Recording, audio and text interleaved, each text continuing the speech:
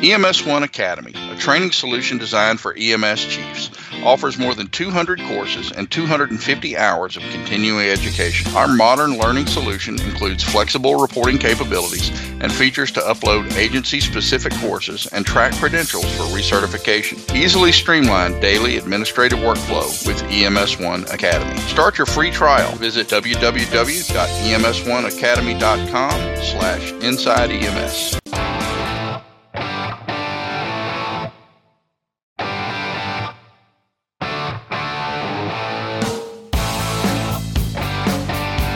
Well, it's that time of the week once again to go inside EMS. I'm your host, Chris Saballero, and here's the guy, the man, the myth, in his mind, the legend, KG Kelly Grayson. Kelly, how you doing? I'm good, man. I'm taking a break from packing clothes, and I'm sitting here drinking a beer and eating some Cheetos and watching that cinematic masterpiece, The Replacements. What is that? Is that the football movie? Oh, dude, if you don't know that movie, we need to sit down and fill that gaping hole in your pop culture education. Yes, man, The Replacements. Yeah, I know. It's like the Citizen Kane of our time. Oh, Jesus, really? I'm telling you, man. The Citizen Kane of our time. It's the best sports movie? You saying that's the best sports movie out there? I'm just saying it's right up there in the pantheon. You know, you got Win One for the Gipper, and you got the Tao of Shane Falco, you know. I know you're hurt, you're bleeding, but chicks dig scars, pain, temporary, glory lasts forever. So what about the movie For the Love of the Game? I love that movie. I got to confess to you, man. Did you cry? Did you cry? Yeah. You cry, baby. I'm kind of sappy at some movies. I will get a little misty-eyed at movies, and believe it or not, I get misty-eyed at certain sports movies. I kind of got teary-eyed at Rudy and For Love of the Game, you know. And yeah, I'm a sucker for that sort of thing. When he won his he pitched his perfect game and ended his career on a good note. When he wrote on the baseball, you know, for Tell Them I'm Done, For Love of the Game. And then you're not going to start crying now, are you? Oh, man. Chased Dane down at the airport and said it didn't mean anything to me because you weren't there. Man. Yeah, I squalled. Like a girl. Crying like a No, girl. not like a girl. I just got a little misty-eyed. I got a little teary-eyed, you know, but it's in a movie theater, so nobody could tell. But sure it was. All right, man. But at least you have to admit it's a good movie. So for the guys who are out there, if you want a good chick flick, guy flick, For the Love of the Game is the movie to see. And bring it home with you and say, hon, I got this movie for you. I thought we'd watch it together, and you will not be disappointed. And if you're sappy like Kelly Grayson, you may even shed a tear or two. That's right. It's got a little bit of something for the man and the woman in it. So, Kelly, I want to share something with you that happened to me today. And all right. It's kind of the first time it ever happened, but I had the opportunity to kind of stop in and give a little talk about community paramedicine and reimbursement to the folks at Central Jackson County Fire Protection District. And it's their community paramedic class. And I was up there, and I was, you know me, I was pontificating on the future. Right. That's right. You were pacing around chewing the scenery. On the future of community paramedicine. And somebody actually raised their hand and said, well, you were talking about this on the podcast with Kelly Grayson, and one of the things that I wanted to know, and I was like, how about that? Quoting the show to me, and I got to tell you, man, it was really kind of cool, and, he got me right. He misquoted you, but you're often misquoted, and but how cool was that, man? He said, you said that on the show. And that's awesome. Yeah, it was pretty neat, man. I was like, yeah. I got a bad review one time. I got a bad review at a conference one time. I was doing my keynote lecture, and someone just slammed me in a review because I was so unoriginal. He said, half that stuff he was talking about in that keynote speech, he stole that from a guy named Ambulance Driver on the internet. I'll read his blog. I went, okay then. Yeah, well, I didn't know. You sounded just like him, so that's the reason I wrote it. Yeah, that's it. Yeah, a lot of people don't know that you're the ambulance driver, and really good blog. And it's funny, that EMS is really so small, and really the people that we impact on a daily basis. I mean, it crosses state lines. It crosses different systems. And, it's really fun that we have the opportunity to come and, chat, share our knowledge. I think that it works out really well for the listeners out there. But, we're really going to kind of switch gears, Kelly. And, as we sit here and we laugh and joke in the beginning of the show, our, thoughts, our prayers, our heavy hearts go down to the folks that are down there in Texas. And the shooting was just a horrible event that not only affects a community, man, but it really, if you're not anywhere in the United States and this thing doesn't impact you, once again, it drives home for us the reality that we are not safe anywhere we go. And this is in San Antonio. San Antonio is a bit of ways from where this church is. Yeah. But this is small town USA. And you and I have said for many, many times on these shows, it's not the if that happens, but the when that happens. And this is just more proof. And, I think I'd like to get your thoughts on it. But, I got to think, man, do we have to start to think about, putting body armor on our people? Do we have to start to think about putting, I don't know, metal detectors in these common areas? I mean, are we getting to a place where we just can't keep citizens safe? I don't know that I'd go that far. I will say that, honestly, the spree shootings and the mass shootings have ramped up significantly, and I don't know if that's because of the decline in our national discourse, and we're all seething with hatred for one another, it seems like in the last few years, or if it's a lot of chickens that are coming home to roost for things that were set in motion years and years ago. I'm not going to opine on I don't know what to say, man. All I can say is that to the folks of Sutherland Springs, Texas, I'm truly they are in my prayers, and especially for the families of the lost and our brethren that were tasked with responding to that. Tori McCallum and a local EMT was responding to that scene, and on her way realized that. Her family members attended services there, and she lost her sister-in-law and all of her nieces and nephews, and a pregnant sister-in-law from the actions of this evil madman. And man, I don't know, Chris. I do think that we need to realize that this is our new normal.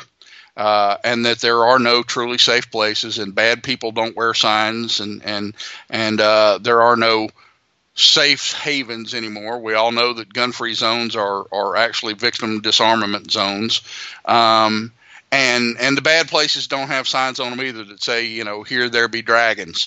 You have to be aware, and you have to realize that. Probably the only person that is going to be able to protect you is yourself, and sometimes you can't even protect yourself. So if you think that you're shielded from this sort of thing because you live in small town middle America where everybody waves to each other and they pass on the street and you know everybody else's business and you go to church and school together, well, here's proof otherwise. This is not Chicago where people are gunning down each other on a record basis every week. This is in small town rural America, and a town of just a few hundred where they lost 10% of their population in one day. Yeah. The only good thing I can say about it is that a citizen stopped him, and an armed citizen at that, and I'll leave it at that. But who knows what he would have done had he not been fired upon by a bystander and caused him to drop his rifle, and he then fled the scene before he cowardly took his own life. But yeah, I think that one of the things that we've got to think about is certainly the emotion of the event. It affects the people who are in this type of business. I mean, Kelly, because this very easily could have been a call that, we ran on and that had our loved ones in it. But one of the things that I think we've got to talk about here is, you said it, that it's becoming the new norm.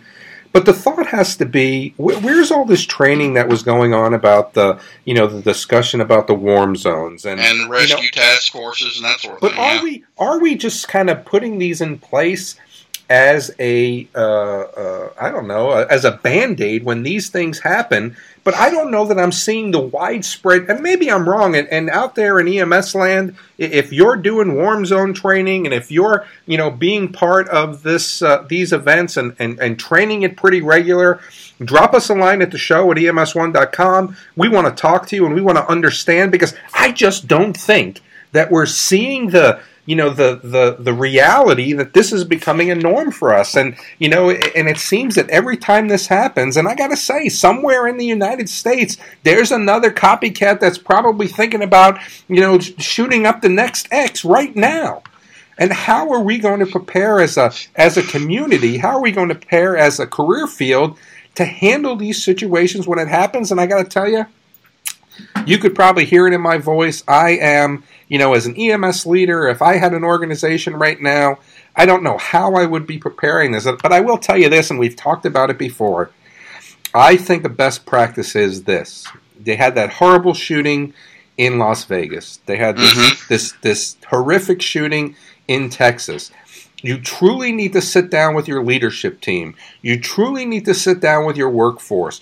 You need to listen to these 911 calls. And you need to be able to develop a plan based on this event as if it happened in your community. And you need to train on it. And you need to make this almost a, I don't know, man, does this need to be a quarterly training in organizations, Kelly, to where we know that, we have a concert here, and what if there was, and how would we handle, and where's the egress, where's the ingress, where's the blah, blah, blah. And I don't know that we're doing that enough, and I think what it does is it catches us with our pants down, and then we're not able to deliver the highest quality of patient care to those patients who need us. I don't know. I just don't know. I'm just frustrated. I don't know what to talk about with this. I think that at the very least, future EMT curricula or an EMS curricula need to integrate some degree of tactical awareness and training and warm zone operations into the initial curricula, and face the fact that this is our reality now, and that we need some degree of tactical training, and probably. Protective body armor should be issued. It would not have helped anyone in this situation. It didn't even help the shooter.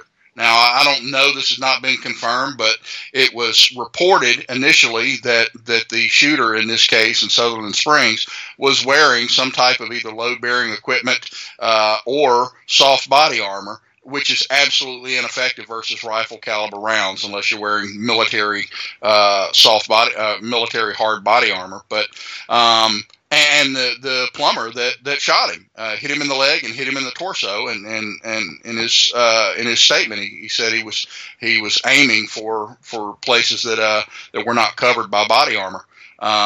Even had he done so, if he's shooting at him with an AR-15, it'll punch right through anything but the highest level protection vests and external body armor that the military wears. Shoot somebody in the chest with a rifle, nothing's going to stop it. So this brings up a lot of good points. I mean, if I got to tell you, man, I'm going to be honest with you. After this event, and I was in Texas when this happened, I came home with a new .40 caliber handgun.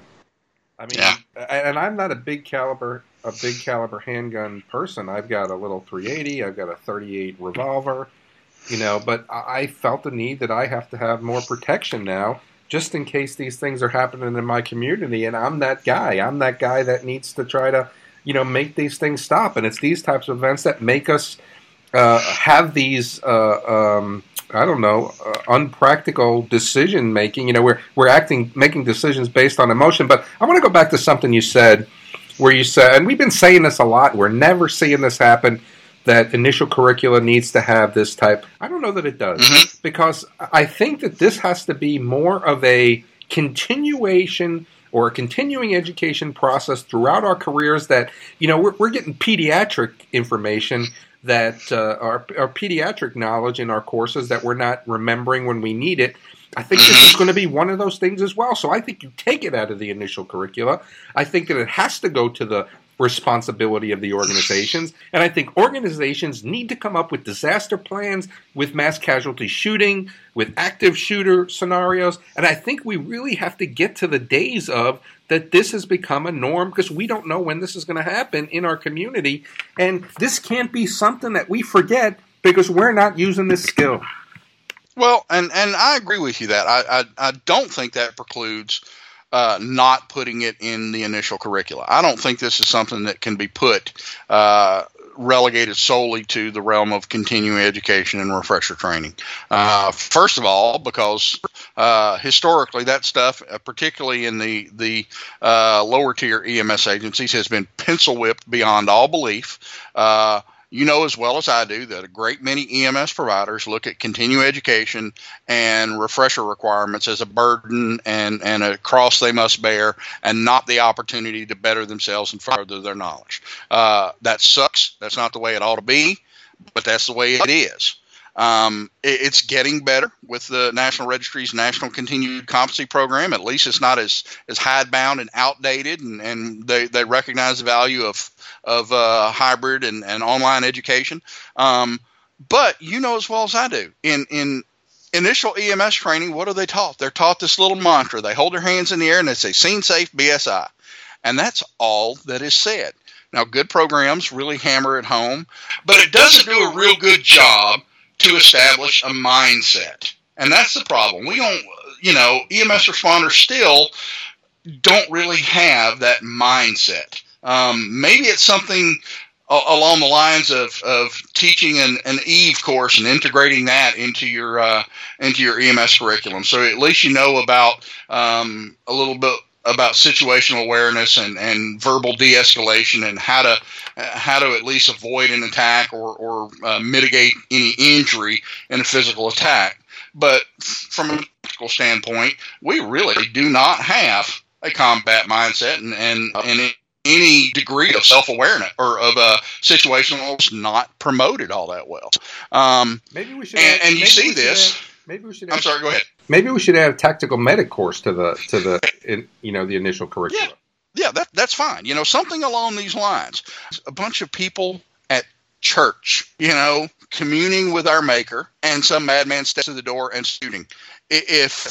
And same thing in South Carolina. If someone is going to go shoot up a church, do you think an patch on his arm, the perception that we're the good guys, is going to stop someone?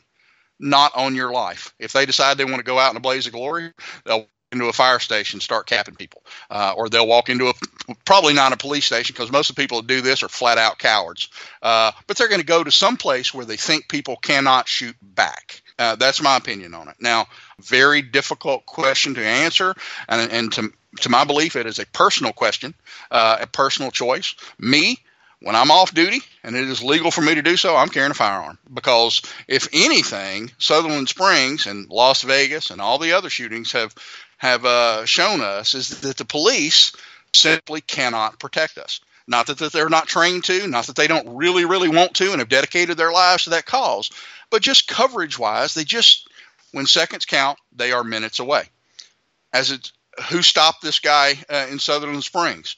A bystander heard his daughter saying that someone was shooting up the church. He runs outside barefoot with an AR-15, engages the shooter, hits him twice, makes him drop his rifle, and then he jumps in his SUV and roars off. And another bystander picked up the plumber, and they gave chase to the guy. And once the guy ran off the road, police didn't show up at the scene for another 7 minutes. No one is going to protect you. You have to do that yourself.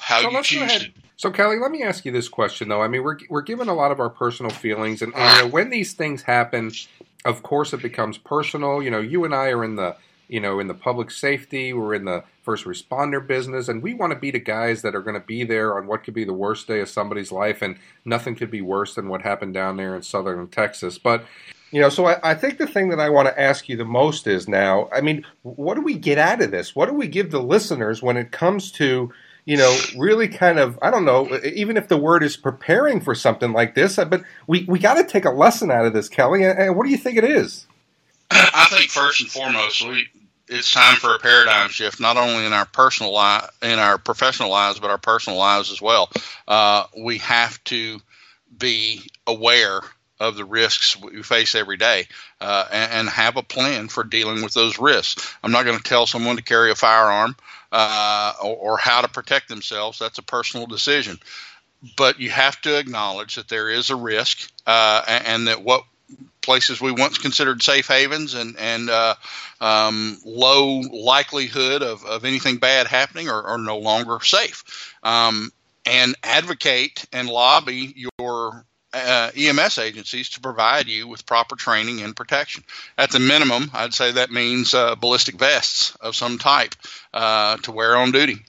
Beyond that, I really don't know what I would recommend other than we need training, we need education, we need the mindset to be able to protect ourselves appropriately. The weapon is the mindset anyway. The gun or whatever it is you happen to use is just a tool you employ. So that's what I would give our listeners. Keep your head on a swivel, to borrow a phrase from Chris Cebollero. But hey, that's what we think. We want to hear what you think. Email us at the show at EMS1.com. And for myself and co-host Chris Cebollero, thanks for tuning in to Inside EMS. We'll catch you guys next week.